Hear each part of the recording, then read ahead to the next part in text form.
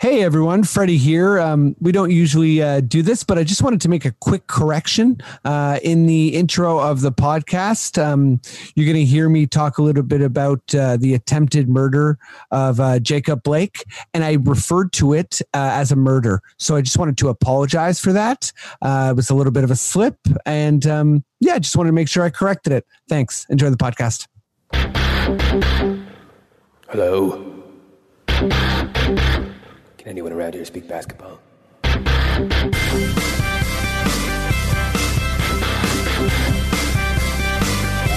it is. It's the Confederacy of Dunks Basketball Podcast.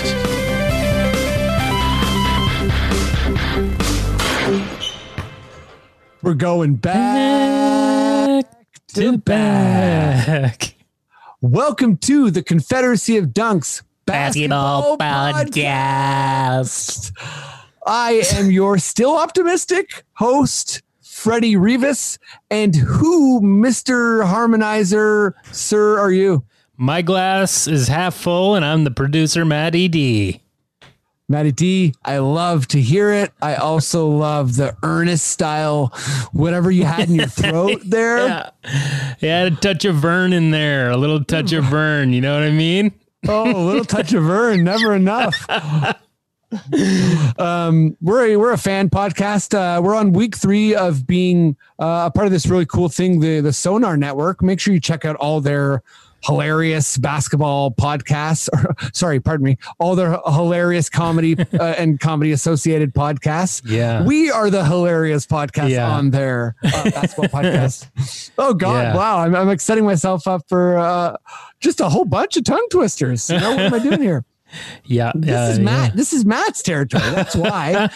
Matt, why don't you tell us a tidbit about Sonar and some of the other stuff that people need to know about our pod? Sure, yeah. You can listen to us now at thesonarnetwork.com. All the other podcasts are there as well. Lots of great comedy podcasts and health and wellness podcasts.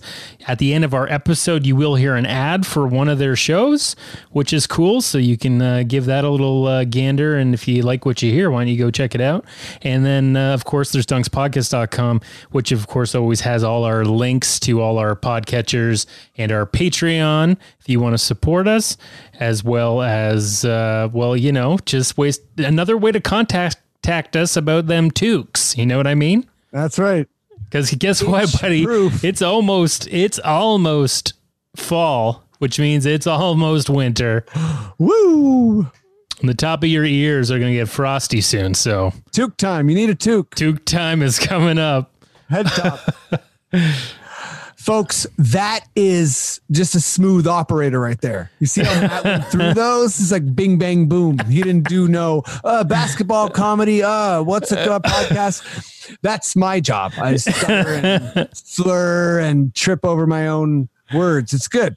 Before we get into the pod, rough loss from Boston. There was a lot more fight. Marcus Smart went off. We have some really good guests, and we kind of just dive into everything about it. And obviously the NBA.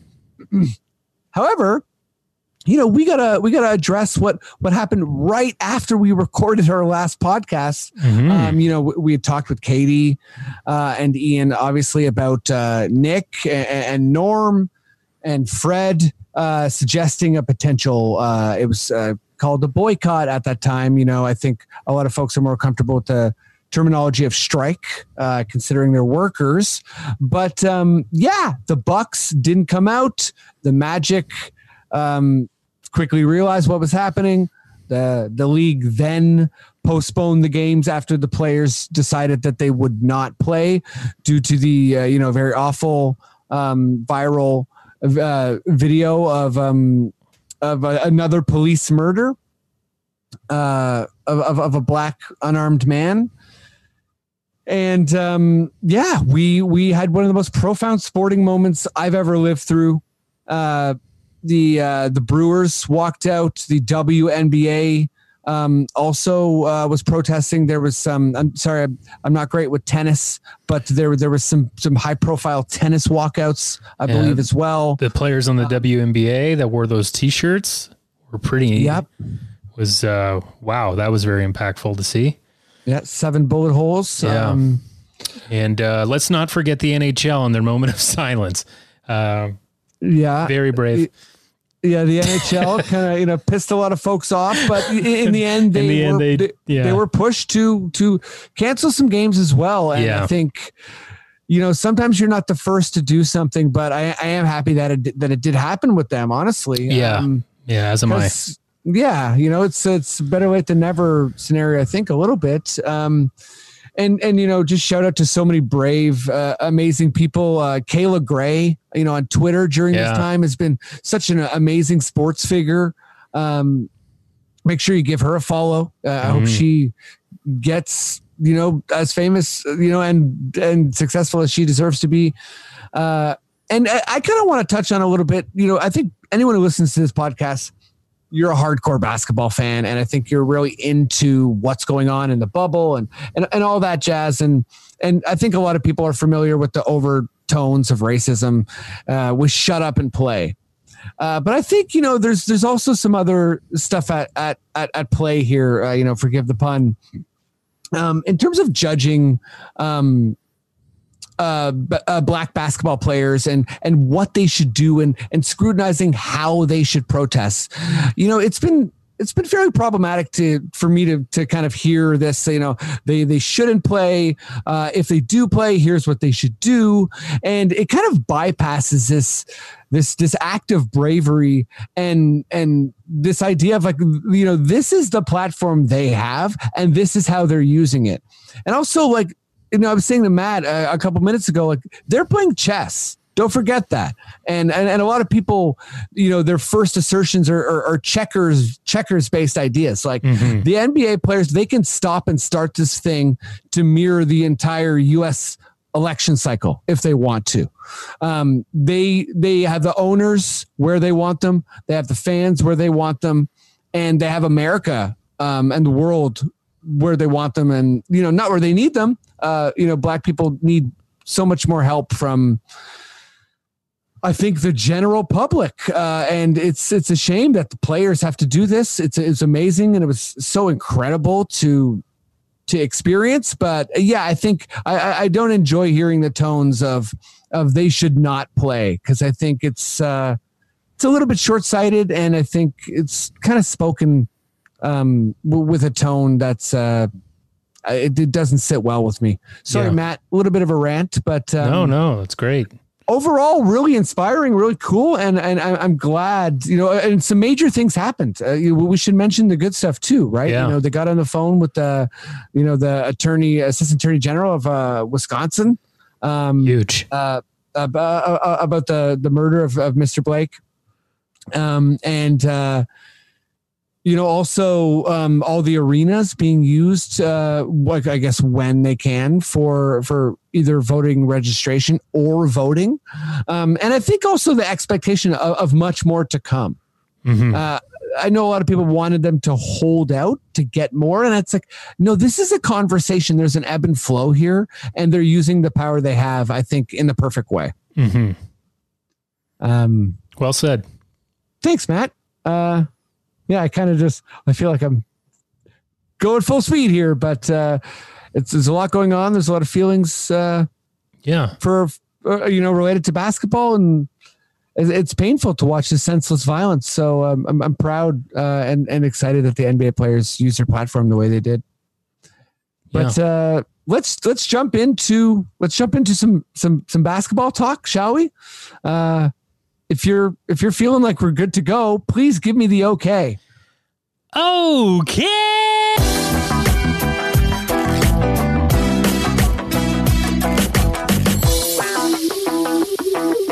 Wowzers. Okay, I'm going to bring on my first guest here. It's been a little while since he's been on the pod. I think he's holding up all right. He's looking good. He may or may not be in a closet right now. I don't really know the exact details, but he's amazing. Give it up for your boy Brian, aka Brian Kimmel. What's up? What up? Lit. Thanks for joining us in this kind of. It's a bit of a tough time, but I feel like me and you are already in the same space of there's some resilience popping up. Sure. Yeah. Okay. Maybe not. Social isolation. Yeah. A little social isolation resilience.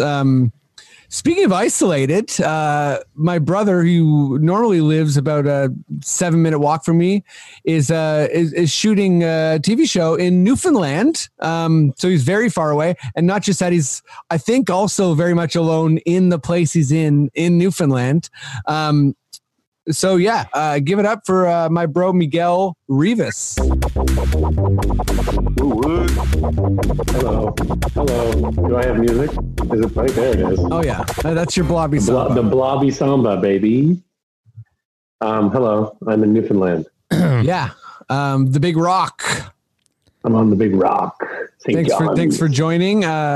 I hope I'm very bored over here, so I'm glad to talk to you, fellas. Good. I hope you're kind of holding up all right. This is, it's always a tough time in a moment like this, but I think without further ado, let's get right to it. Maddie, if you got a Raptor sting, we need some optimism right now. So give it all the gusto you can, please. All the sound Foley. Maddie, would you give it to me?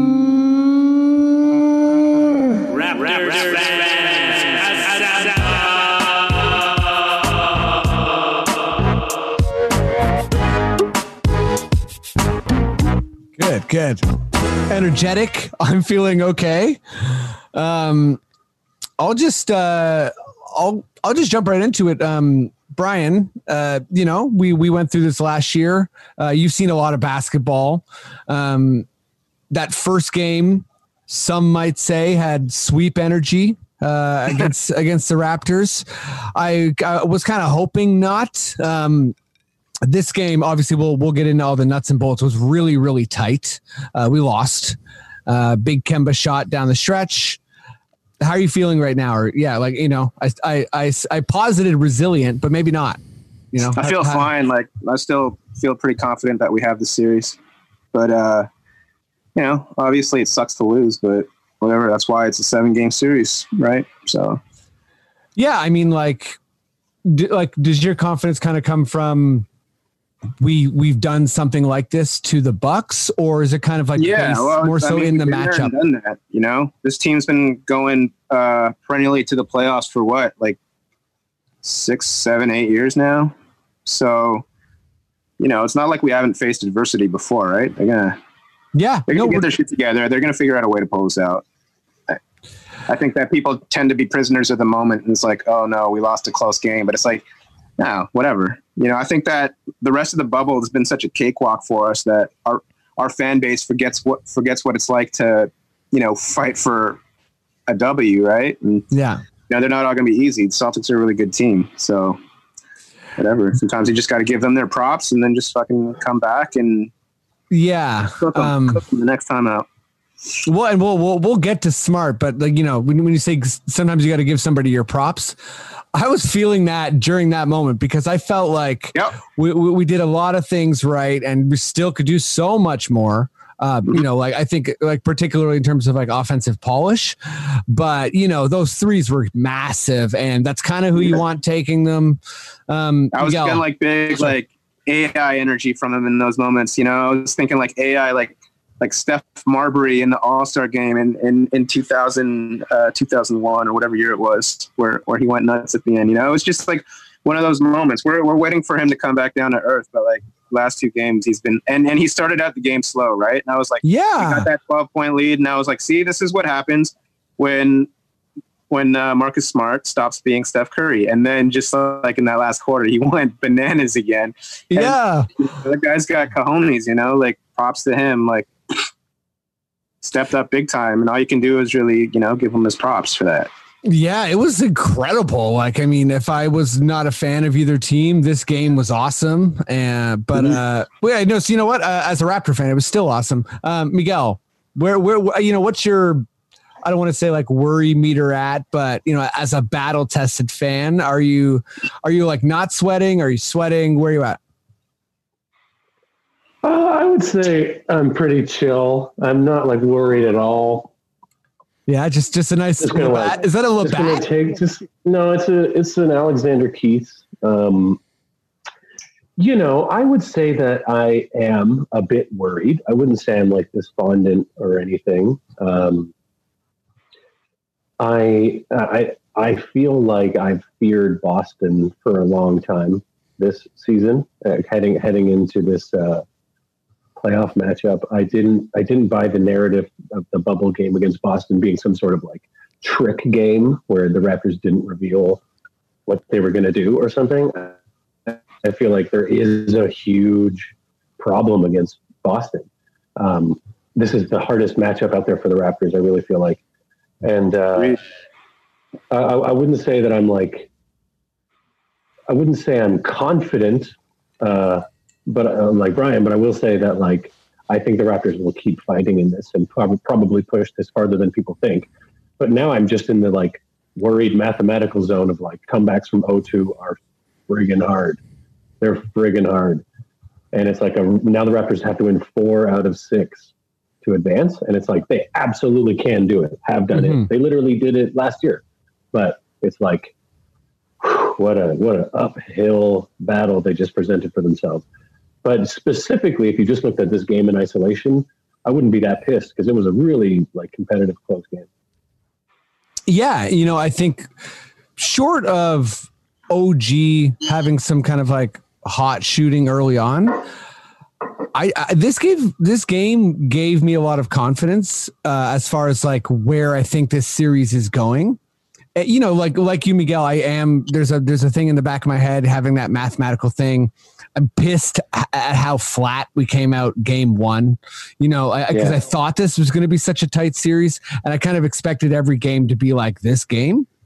So that's a bit of like a shit, but I don't know. I feel like we've already kind of figured out some things that I think are going to continue to go in our favor, particularly like watching Stevens kind of reactively take off Tice for Grant Williams. And even though Grant Williams was good, that to me kind of showed that like their confidence is really in like about 4 or 5 guys. And then after that, they're a bit shaky and our confidence goes a bit deeper.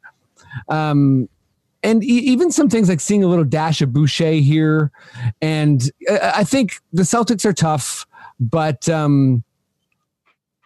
don't want to be like one of these guys where it's like, we're going to hit our shots one time, but I do feel like we're going to have some breathing room in 1 or 2 of these games. But we'll also need to win some tight games too. So I'm confident, but kind of pissed, I guess. I kind of unfortunately think tonight was an example of what a breathing room game might be like. I don't think the Raptors are going to be able to go up 20 plus on Boston. I feel like they're going to have to get up 12 and kind of manage that kind of thing like they did today down the stretch a bit better. Like I don't know. They weren't dominating the game, but they were like in charge of the game for a long time. And they proved that they can do that. But so they got to ride that out rather than being confident that they're going to blast them. Because I just don't see us blasting them because it would require a real takeoff in the transition game.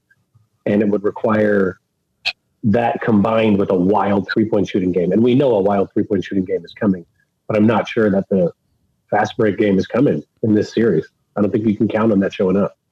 Yeah, I think you might be right about the fast break, but I do feel like we're due for like a hot shooting night from Norm.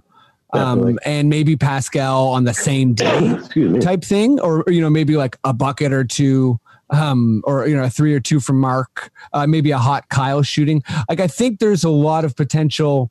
Like one thing I think Nurse figured out tonight was if you relentlessly drive to the rim against this team, they have no rim protection, and that does break their defense down. Like I thought, there was a lot of clunky Pascal plays. But just overall, the aggression heading towards the rim, like that's the way to beat this team. And I think we're overall deeper and stronger and taller and can wear them down. I already talked a little bit, was smart about Brian, but Miguel, what's your, wait, no, sorry. I want to frame this question around jokingly, obviously. Please say 5 bad things about Marcus Smart since he hit 5 big threes in the fourth quarter. Well, he ain't too smart, so his name is a misnomer. Yeah, I'll take that away from him. Cheers. I think that he could use a haircut for sure. Okay. I think his hair is a little bit overgrown. Cheers. I think that he wears on his sleeve that he just wishes he was Kyle Lowry. So he's a little bit of like a suck up that way. Key point. So like, grow spine. And also, I think that he's got a stubby neck, Okay. a real stubby neck. Was that 5 things?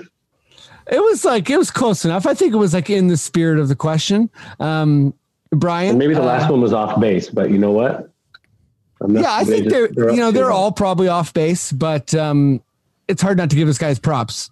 So we got to take him down a little bit. Brian, do you have, 5 bad things to say about Marcus Smart? I was going to comment on his like scruffiness in the bubble too. I don't know. It's not really a bad look though. It kind of works for him. I know it does kind of work for him. He looks kind of cool. He didn't shoot 100% he looks good on the floor tonight. So yeah. Okay. so there you go. Yeah. No, honestly, I don't really have anything bad to say. I know it's all just jokes and whatnot, but I think it just kind of like feeds into a bit of a loser's mentality to just try to knock him down when he was great tonight and like whatever. I'm confident enough in our team that we don't need to tear down any of the Celtics to make ourselves feel better. Like we'll bounce back. It's fine. I think, and Marcus Smart, like he played like the game of his life tonight, and like good for him. 2 games in a row that really were impressive. 2 games in a row. He's got to regress back to his norm, right? Eventually. I think so. The Kyle Lowry thing. Sorry, the Kyle Lowry thing I was saying is just like his style of play that might infuriate like a casual fan. I think maybe like where he kind of draws. And he does infuriate a lot of non-Raptor fans. That's Lowry to a T. So like you can't really get mad at that if you're a Raptors fan and praise Lowry's style of play. Oh, and that's the thing that I like all game, like in our thread we had going, where everyone was talking about like, oh, he flops so much, like he's doing everything that Kyle does. Like, yep. I couldn't in good conscience like criticize him for doing the same stuff that Kyle does for us to gain a competitive edge, right? 100%. And I thought that was like, Nurse also, I feel like with our team and with Kyle and with Fred and guys who like are good at like using every inch, they could see what he tried in that late sequence with Pascal, where he tried to draw the contact and then kind of like flop to the side. Yeah, it was a little OD because it's like P going away from him and him going into P. Yeah. Not even looking at him. Like that was a little much, but yeah, but it was a good at first I was like, oh no, this is a bad challenge, but then it was actually ended up being a really good challenge. Yeah, I mean it was a pretty egregiously bad call. So it was emphatic too. Yeah, but I mean, also I find that like I know like a lot of our fans aren't really fond of Tony Brothers, but I don't know. I don't have a problem with him personally. I think that he just kind of wears a crotchety expression on his face all the time. So whenever a call goes against us, people like make that connection and think that he like hates the Raptors or something. But I don't think he does. And like Zach Zarba, I think is generally one of the better refs in the league. And Corbin too. Like I think that the officiating crew tonight was one of the better crews they could put together really for a playoff game. So I mean, the calls were perfect, but it's a tough game to ref. And like definitely, I definitely think the last game was like far worse in Me how too. it was called. But even though I agree, like last game was far worse, and you could tell that the reffing team did a much better job tonight. It's like even though the reffing was quote unquote bad or whatever you want to say last game, it wasn't. And the reason the Raptors lost was not because. Well, I mean, Ed Malloy is just bad at his job. Fair enough. But even still, the Raptors lost because of the way they played. They didn't. Yeah. The refs didn't help or whatever. But I never like to fall into that narrative of blaming the referees because this is the toughest sport to judge. A, and B, it's you can overcome it with play, like you really can. And the Raptors just played so bad in game 1, and it was their fault. It was no one else's fault. I didn't like the kind of like. Well, there was a tight whistle, but that wasn't to blame. I feel like with this team too, we really benefit. We're a tough team, so early on when we got the read that we weren't getting a lot of calls, I think we settled into that and was kind of like, okay, well then we'll score anyhow. Like we can win without getting calls. Whereas the first game was tougher because like when it's a delicate whistle, it's just tough for a guy like Pascal to play defense. and kind of like, we're a really active handsy team, and it's tough to kind of dial that down. But Miguel, let's go to Pascal. I thought he played incredible defense tonight. I thought he, showed a lot of nice aggression. Let me just read out his line here. 17 points, 8 rebounds, 6 assists, 3 steals, 1 block. I think he had 20 points, didn't he? It was OG. OG had 20 points. Right. Oh, yeah. He shot 37% from the field, hit that 3 to end the first half. People are pretty on him as far as, being the number one guy. I'm not sure if we need him to be the number one guy that a lot of the other teams have. Like, I think the Raptors are a bit of a utility team, but how are you feeling? Do you feel like he's struggling? Do you feel like he's not rising to the moment? I would say it's pretty undeniable that he's struggling in the offensive area of his game, but I agree that defensively he's playing pretty excellent. And then the entire bubble experience, his defense has been sick. Even like tonight, he got crossed over and put on skates so hard by Tatum in the fourth, but he still, and like he fell, but that looked like it might have been a slip though. So, like a water slip. Yeah. Whatever happened, he extended his leg like Dalsum and like still was able to reach that way. You're like, wow, this guy's like so huge and long and incredible. Mm-hmm. But I think undeniably, statistically, you can just look at the numbers. Like, his scoring is down, and I think if you think about the Raptors being like, what do the Raptors need from him and from this contract and long term, and that's where the conversation is going to go if the Raptors were to lose this series.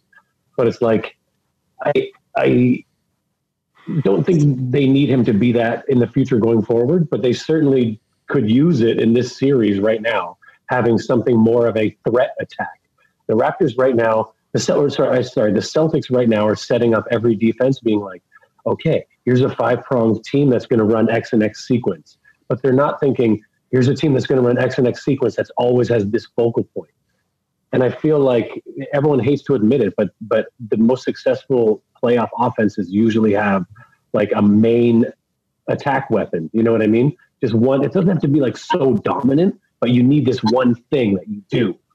And then you build off everything from that. And I think the Raptors are missing that. And it could be Pascal scoring a bit more, If he was doing 23, 24 points a game, I think that would change this series dramatically. Oh yeah, I mean, I think if he was doing 23 points a game, we'd be having some big wins. And I think what we're kind of missing from Pascal, like just looking down the box score here, like really balanced scoring from the Raptors. So we got Serge with 17, Kyle with 16, Fred with 19, Pascal with 17, and OG with 20.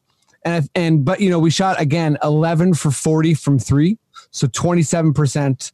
And I think what we're missing is like during the regular season, you could count on like 1 or 2 of those top of the break Pascal confident threes, and I think that part of his game is a bit missing right now. But I'm not. I don't think that it's necessarily in a problem territory. Like if I'm in his camp, and I'm sure everyone there is, I'm just pushing him to shoot more and stay aggressive. Brian, what's your thoughts on I guess Pascal in the bubble against the Nets and now, like just in general, like this idea of him struggling? Yeah, well, I think I mentioned it again in our thread that he hasn't really looked right since he got that contract extension. And so, like, I'm just speculating, but I think maybe he's in his own head a little bit in terms of like trying to live up to that contract. Yeah. I'm just guessing, right? Because before that, he just, he was always a little inconsistent, right? Obviously, he's still really young and developing, but he just always seemed to he used to always play with a looseness, like really seemed like he was having fun. And like, I mean, you just look at his body language now. It just doesn't look like he's having fun the way he was before when there weren't such high expectations on his shoulders. And, it's like the first time in his career, like, post All-Star break, the first time in his career where he's really faced like any kind of adversity. He's had like such a steady upwards trajectory this whole time until now.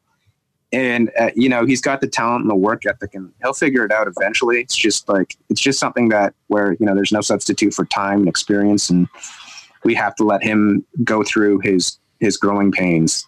Do you feel like maybe he was one of the players most affected by the 5-month absence? Oh, absolutely. Well, I mean, that was the other thing I was going to get into, is that we don't know. I mean, like, maybe Pascal is mentally totally, you know, relatively fine, but we don't know what kind of effect the bubble is having on people, you know, and Paul George is obviously a big example of that. Mm-hmm. And when you look across the league, when you look at guys like Jamal Murray and Spider, Donovan Mitchell and Marcus Smart tonight, you know, like, people react to different situations in different ways, right? So for some guys, they might feel like galvanized by the situation. Like when you look at like Jamal the other day with his shoes, with the Breonna Taylor tribute, and the George Floyd on the other shoe, you know, he used that as inspiration. Whereas other, you know, some of his peers might feel, you know, more beaten down and gloomy about it. Right. So, it's just like, there's a lot to unpack with like the current context of the league, and no telling where people's heads are at right now. So yeah, no, it's a good point. It's a kind of like a complex historical situation they're in, and trying to, you know, look at it through solely like a basketball lens is. Yeah, it feels weird. Well, I mean, beyond weird, it's also just like we're getting like a speck of what is going on, and you know, that's kind of what like a basketball podcast is all about, because these are our opinions, and we're kind of taking stabs in the dark. But I kind of like feel he's, you know, he's playing with a little less joy, and the looseness, like you were saying, Brian, is kind of what I'm thinking, because I see his athleticism and like he's in shape, and like his defense looks like, there was that one play where he just took it from Tatum, and it was like, oh man, this dude's awesome. And actually, I wouldn't mind seeing a bit more of that, of like kind of unleashing OG and or Pascal on Tatum. You know, I think Kyle's doing a great job, really, actually, on Tatum, but Pascal, if he's not, you know, if he's using his feet, is just a nightmare to try and move around on. It's do you know what's something that I've noticed about Pascal too, that you might like point to the focus? Just that, you know, it's just the dribbling. I feel like he is someone who added dribbling well and, you know, as an attack later in his game and development. And so it's probably something that he focuses really hard on when he's playing. And when he was, you know, really rolling for a good season and a half there, he kind of was dribbling very effectively compared to his like previous play. And now I feel like, specifically in the playoffs, not even in the bubble, but specifically in the playoffs, I feel like his dribbling is like sloppier than it normally is. And so I'm wondering if like, oh, that's kind of like, looks like a symptom of the, like, in his headness that's going on. Because I agree, he looks super fit and like rolling. He looks great. But like, yeah, tonight he had a few dribbles that were like, what is that? Like, what's going on? Yeah, it's just kind of tight. Yeah, no, it's like he's not letting the game come to him as much. I think like early in the year there was like a lot, you know, that sort of the dispute over like who was the better player, like him or Tatum. You know, they're pretty comparable players, pretty similar skill sets, and the stages of the careers and whatnot.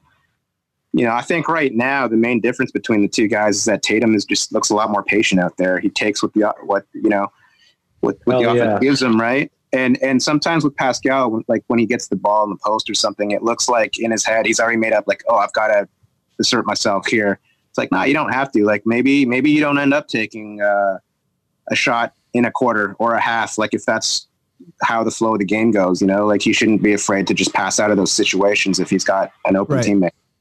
And you know, we've seen a lot of those drives where he gets forced away from the basket and he ends up kind of fading away and missing, and also kind of missing a lot of bunnies too, which kind of hurts. But you know, it's just kind of that's just how the cookie crumbles sometimes, I guess. Yeah, I'm less upset about those. I feel like those will fall somehow. He has like such a great work on angles, but you know, I've never thought about it, Brian, in this way about like how Tatum's greatest skill does seem to be like patience. Patience, yeah. Really, he's not like a wild attacker, even though he takes over games. He really just like he always looks very in control, rises up. And I mean, his points he scored, he dropped 30 plus on us. It came so quietly, you know. I was like, what? He had 32 points?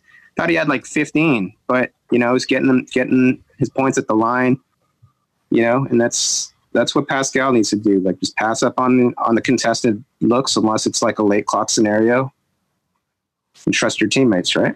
Yeah, he was looking. Wait a minute, smooth. Are we being morose? Are we sad? Is there an overall tone here of sadness? No way, not at all. Like, what does morose mean again? Sad, very sad. Is there like a heavy, overarching, raining sadness on all? Maybe or are we being? You know, it's more of a seasonal thing. You know, it's like we're entering late summer, fall, and you know, that's it. We've got that melancholy vibe is in the air, but that has nothing to do with basketball. I think, you know, I saw some of that calm we're talking about in OG. Just the way he was dribbling out of Tatum came flying over him once or twice, and he looked really calm out there. I'm also just before we move on from the Raptors, and Matt, I want to ask you this too, because I brought this up on the pod before, but you know, you don't want to look panicky. And I think you don't want to show any weakness, but is there something to, you know, maybe giving, like, Serge is playing more, but maybe, I guess we started well tonight, but, you know, I would say, like, I just feel like with Pascal, I want him to be aggressive. And when Gasol's out there, there's kind of this attitude of like, let's explore a lot of options on the floor. And, you know, with Pascal and, Mark and Kyle and Fred all being our playmakers, I wonder if we just need like a Serge or a Norm out there, like just more of a killer, like someone who's like, I'm only going to try and score if you give me the ball. Brian, I'm gonna go to you first. Yeah, you know, I'm not saying necessarily bring Mark off the bench, but kind of in light of what we're talking about with Pascal, do you think it might be better for him if there was another like attacker on the floor? Well, I think that guy for us is Terrence Davis, but he's too young and you know, to get those looks, right? They don't trust him yet, and you know, he probably needs a couple years before he gets that type of respect from the coaching staff, as far as giving him like a really significant role in the playoff rotation. But you know, when you talk about, you know, like certain guys in the league just have that like unflappable sort of self-confidence, you know, like the irrational level of self-confidence. You know, Marcus Smart's one of those guys, and I think Terrence Davis is one of those guys as well. Mm-hmm. But again, yeah, it'll just probably be a while before he gets to see that type of role in our offense. Yeah. Norm can be that guy too. Norm's got it sometimes. Matt, yeah, how you feeling about, you know, Gasol and kind of like the way he's interacting on offense? Like, do you think that we maybe needed like another attacker out there to start the games? Or yeah, I feel like from what I've seen, you know, and watching today, there's just something missing with Gasol, you know, and I mean, when it comes down to it, for me, it just seemed like, you know, we lost by 3 points, and, you know, we make a couple of those threes that really should have gone in, that were wide open. Then we could be having a totally different vibe right now. It just, I don't know. It's like they just, I think you guys really touched on with Pascal and stuff. It's just they're playing tight. I think they're feeling a bit of a panic and a little bit of pressure and stuff. And I think if you look at Boston, they do seem to be a little bit looser. So if you got to throw a Matt Thomas in there to stink it up a little bit. Cheers. I forgot about him. Yeah, definitely. Iceman. Yeah, Matt didn't forget about Matt. Yeah, I don't forget about my Matts. You don't forget about your Matts. You never do. Devlin, you know, he's always in your mind. By the way, Devlin and Jack were amped tonight, and I was into it. Yeah, for sure. They were fun. Sorry, we can start. Jack, Leo, sorry. Leo, yeah. It's like, where the fuck was that? Leo was on point tonight. Like, I was agreeing with everything. Yeah. throughout the whole game. Leo's been, I don't know, Leo's been kind of like, he's been riding something, like some kind of wave in the past while. Like, he has been for a while. People haven't wanted to admit it yet. You know, like I know he's kind of cool. Good, like pretty much ever since Devlin became our play-by-play guy, Leo just has a far better chemistry with him than he did with Swersk, and you know, he just seems far less uptight now. You know, he can laugh what it was too. Yeah. LeBron wore the "I Can't Breathe" shirt, and and then I think the whole Cavs team wore "I Can't Breathe" shirts. I'm talking years and years and years ago, after Eric Garner's death, and Leo did something like players shouldn't wear. You know, he didn't do like a "shut up and dribble" monologue quite, but he did a sort of like, you know, they shouldn't be weighing in too hard. And I think people were like, fuck this guy. He seems like a conservative. He wasn't, but he seemed like one. And now he's doing this. Fuck this. I think everyone was like, screw this. And I feel like he kind of learned from that maybe. And now he's really changed his attitude and like, I never even heard of that. Oh yeah. I remember at the time he was really like against he's always like, as far as I know, like he's a lot like Skip Bayless to me, and that not particularly popular with a lot of sports fans.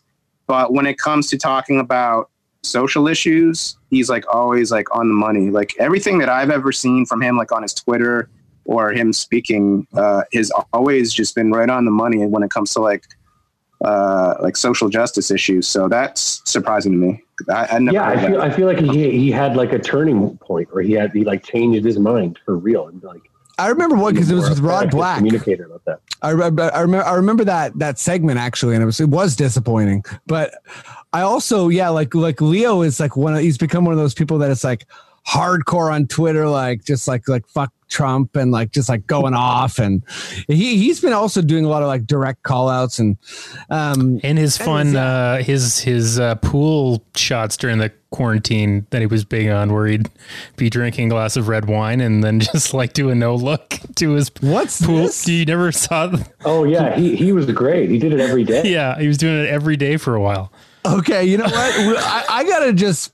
I think we gotta move on, and I gotta do some research on like Leo's like cool shots, basically, because I'm not doing enough justice. But I think Raps are gonna be okay. Things gonna be all right. Raps in 6, Raps in 7. What are you guys saying now? I have one last hypothetical. What if Van Vliet went to the bench? Just to run it, and we put Norm in the starting 2-guard position. Quick answer from everybody. What do you guys think about that? I wouldn't be mad at that. Is that the dumbest thing I ever said? I think it works like size wise, and that's kind of where I was getting at with like, if you do that, then don't think about the mark thing. Like, I just think, bring in an attacker, and it's like Norm's role is very clear there. Fred can still play more minutes than Norm, like I'm sure he would. Yeah. It's just a question of, how that affects the players emotionally, right? Like if he's not ready to hear that, or like sees that as a demotion, like if he's for it, then I'm all for it. Yeah, totally. Everyone should just follow in the image of Serge. Serge has been the best at being like, where do you want me to go? Where should I play? I'll play anywhere you want. He's been incredible. Yeah. Serge is, man, like, and he's been great this series too. He's been awesome. Maybe our low-key MVP of the bubble. I would say so too. I think, I mean, like Fred's had some pretty ridiculous play, but Serge Norm has been. Norm too. But Serge has been so consistent on both ends, rim protection. His, like, I don't know what his 3-point average has been in the bubble, but man, it's like I used to, I went from being like, oh no, to being like, well, he should take the 3, to being like, he's got this. Like he looks so comfortable from 3. It's wild. Yeah, and if you think back to like his tenure with the Thunder, like he was a good 3-point shooter. He regressed a little bit when he like went to Orlando, I guess, and his first like year or two with us. Like, I mean, I think it was maybe his first year with us when our fans really got on him about his 3-point shooting. But that really, like, in retrospect, seems more of an outlier in terms of his career percentages, and like the way he's shooting now seems more in line with the player that he is. Yeah, I agree. Okay, there's a bunch of exciting NBA stuff going on, so let's move there. Matt, if you got a beautiful NBA sting for me, would you give it to me? This is Adam Silver. Classic Adam Silver tugboat. Yeah, so bringing Brian back on the pod. I wanted to bring Brian on, and Graham K, if you do listen, this segment's also for you, but I try not to be too hot takey, but I think sometimes I go down the wrong rabbit holes, and then like one piece of logic starts to justify another, and then I'm kind of like, I find myself a little bit lost. So there's 3 bad opinions. I think one of them I've covered pretty well, and that's Luka, which kind of started as, I didn't necessarily think that his rookie season was historic, which is like, really, I don't know what kind of point I was trying to make, but whatever.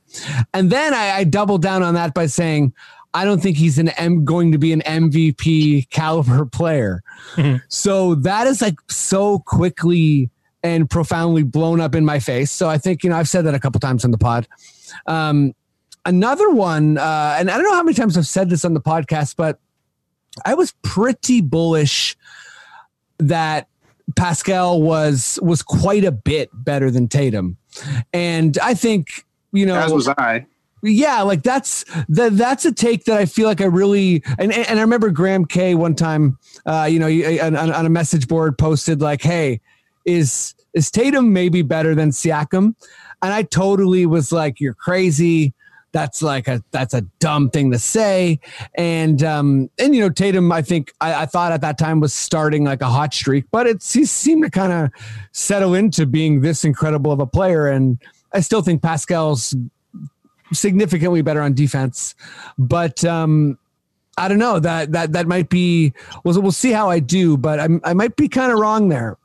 And this one's for Brian, Jimmy Butler. Okay. So GOAT. What's that? The GOAT. Yeah. I mean, really, Jimmy, my God. But like, I think just to summarize, like people, I've heard me on this podcast a bunch of times talk about, Philly and the dynamics of their team, and Ben Simmons defending Kawhi for portions of the series. And I did say that I thought Jimmy could kind of get them buckets, when no one else could, but I didn't really think that was like the best way for them to do it. And really, at this point, I'm profoundly wrong, right? Like it's petered off to the point where Jimmy has went to his new place, and and I don't care that Indiana, whatever, Sabonis, doesn't matter. You sweep a team, So like his team, and then, even throughout this season, I hung on to some of the like, well, his shooting percentages aren't whatever. I still do have him as like a top 10 player, but anyways, like I'm just to continue elaborating how wrong I've been. Just like he throttled, the Miami throttled Indiana, and then Philly. For Philly, obviously the Ben Simmons loss, injury is massive, but for Philly to get swept like that, sure, there's a lot of different contexts, but I think just the sweep in favor of Butler, and then Philly getting swept, and then on top of that, you have he has a playoff career high, and basically just like goes off like a bomb against Milwaukee in the fourth quarter. And like, I don't know if you guys got to watch that game, but he really took over the game like on both ends. And I would say that Milwaukee looked scared of Jimmy Butler. Well, like I would say that's fair. They were like, this guy is, I don't know what to do. When the Bucks are pretty nasty. They have great. He looked like he turned into Kobe in that fourth quarter last night. It was wild. You look at the pull-ups, the turnarounds. Like I think that might have been the most impressive offensive performance I've ever seen from the guy. And I'm a big Jimmy Butler fan, as you know. Yeah. But my question to you two guys is, and I'll quickly recap these. my top 3 ever, I think, terrible takes was that Deron Williams was going to be better than Chris Paul. So that one, I know that's a good one. That one's hard to beat. Were you in the general game thread last night? I was not, no. Where I was like, we were watching the OKC Houston game, and I was just like, remember the time Utah drafted Deron Williams over Chris Paul? Yeah, I do. And I hung on to that for like a couple years. And then, I think some of us can relate to this, but I did truly believe it at one point that Bargnani was going to be as good as Dirk. As far as like, whatever. That's a terrible take. It doesn't matter. I know a lot of Raptors fans. I was a big Bargnani guy. Okay. But I actually believe, and like looking at Dirk's career. I thought he was going to be amazing. Yeah. But, I know. Okay. There's certain things that you can't foresee, like his poor work ethic, right? Like totally. He had talent. And my last one is that I thought the Melo AI 8 seed Nuggets were going to sweep the first seed Lakers with like Kobe, and like it was never going to happen. So I guess my question to you guys is, do any of these current bad takes, like the Butler, the Doncic, and Tatum, are any of those like threatening to be in my like worst takes ever? No. It's all just conjecture at the end of the day, right? In terms of like how people's careers are going to pan out and stuff. And like, what would sports fandom be without hot takes? You know what I mean? Like, hot takes in themselves are like intrinsically kind of just a testament to how awesome sports are, that, that they draw like such passionate discourse. It's true. I love a good hot take. Like, we love like blasting bad hot takes, but like, I'd rather that than not have any hot takes at all. Like, that's what makes being a fan fun, right? Yeah, totally. I have the bad take cycle with Dame.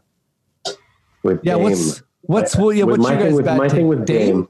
I always predict that Dame is going to play poorly in an upcoming thing. Like, well, he's going to do bad in this series, or he's going to do bad in the bubble, or he's going to do bad in this game. And I literally joke about it with Roger Bainbridge, frequent listener and guest on the show. And I always be like, no, Dame, I'm out on Dame. And then every time I text, I'm out on Dame, he literally scores like 64 points. And I feel like a stupid idiot. And then I'm like, you know what? I'm back in on Dame. And then he always lets me down at the end. But like, I just keep going through this wash cycle with Dame. Like, he only scores 30 instead of 60. Yeah, he shoots from the 3-point line instead of the logo. Yeah, exactly. Brian, is there like a recent bad take you got? No, I'm always on point with my takes. So yeah, everything's perfect all the time. Pretty much. Hey, fair enough. Okay. Hey, man, I called that championship last year, and I got a lot of hate. I called the championship too. A lot of people off the ledge, when early on, especially when we went down 0-2 to the Bucks. But my hottest take that I'll wear as a badge of honor is I was obsessed with Kyle Lowry when he was on Houston. I was like, I was too. Lowry, high five. I was like, he's the high five. I was like, this guy's the fucking man. And then when we got him, I was like, that's our Billups. I remember. Kidding me. Yeah. I was like, I said to Freddie, I was like, this is our Billups. This is the guy. This guy's going to take us so far. He's going to be an all-star, which sounded crazy at the time. And he's going to be amazing. He could be a point guard on the championship team. I used to say that phrase. And like, I just knew Kyle Lowry had that mentality you're talking about, Brian, about like, he has to win. He will not give up ever. I just knew it. I knew it. Okay, guys, let's oh, sorry, go ahead, Brian. I was going to say that him and Jimmy are actually cut from a pretty similar cloth. Both guys that have a very pleasant vibe off the court, like good sense of humor, jokey kind of guys. And then on the court, they're like all business and kind of prickly, and people think that they're assholes, but they're not. Yeah. They're really nice guys that just take their job serious. Oh, and I also was going to say, I did have a bad take, and that, like, I at one point thought that Stromile Swift was going to be a really big star in the league, and that didn't really work out. I mean, he could dunk, but Yeah, he hit some wild dunks. But okay, one of the coolest names I ever A couple heard. others. Yeah, that was a great name. I think it was mostly just the name, to be honest. Yeah, the name Is helps. so awesome. There's no way he can't be a star. Oh man, Stromile. Swift plus Stromile is the first name. Stromile's an incredible name. That's great. Stro Swift. Wow. All right, let's wrap this up with just to take on the Bucks Heat series. Brian, I'll go you first. Who do you think's going to win? And I guess how long? What's the main theme of the series? Sorry, what's the main what? What's the main theme of the series? If you don't want to say 5 games, 6 games, who wins and what's the deal? I would say Heat in 5 or 6.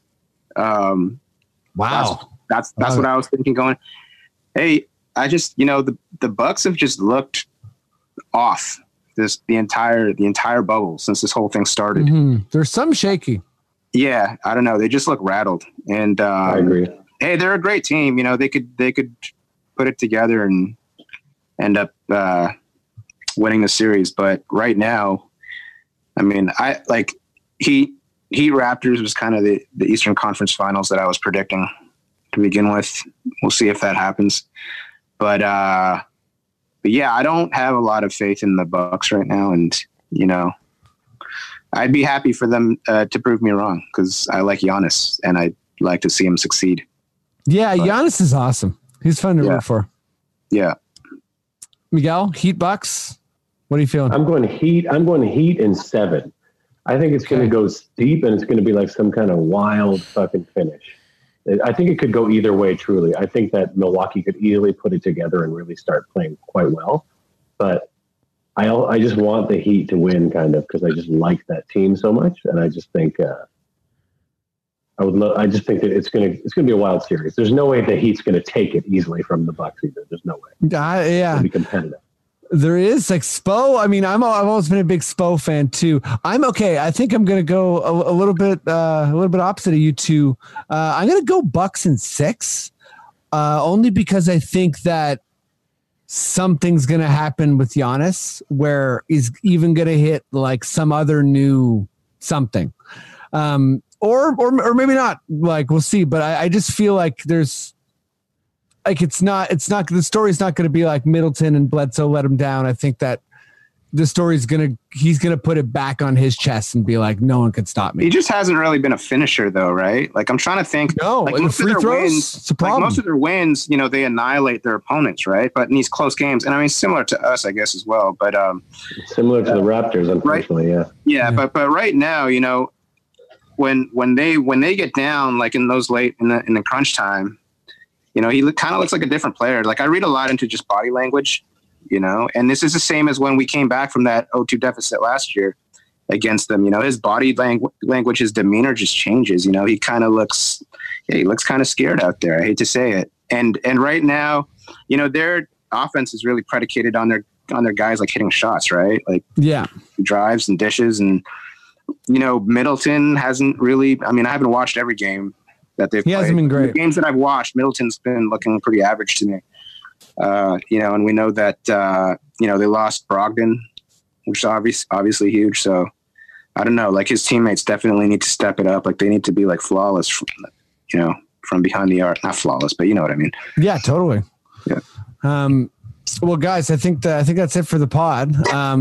Thank you both for doing it. Raptors are down 0-2.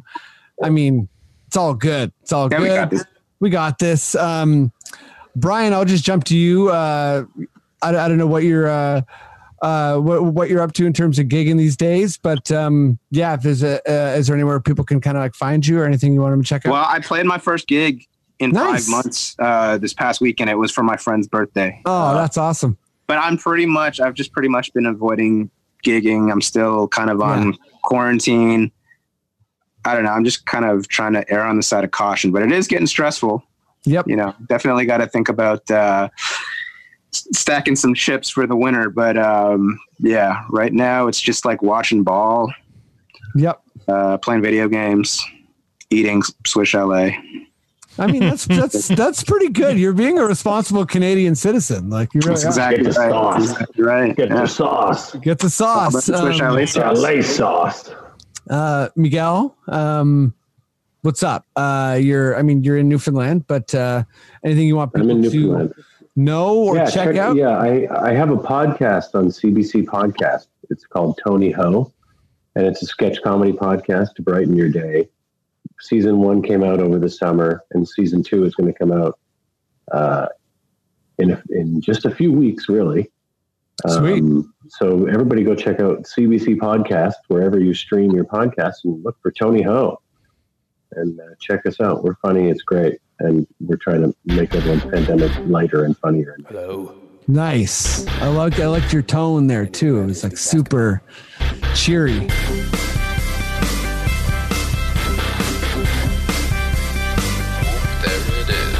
It's the Confederacy of Dunks Basketball Podcast.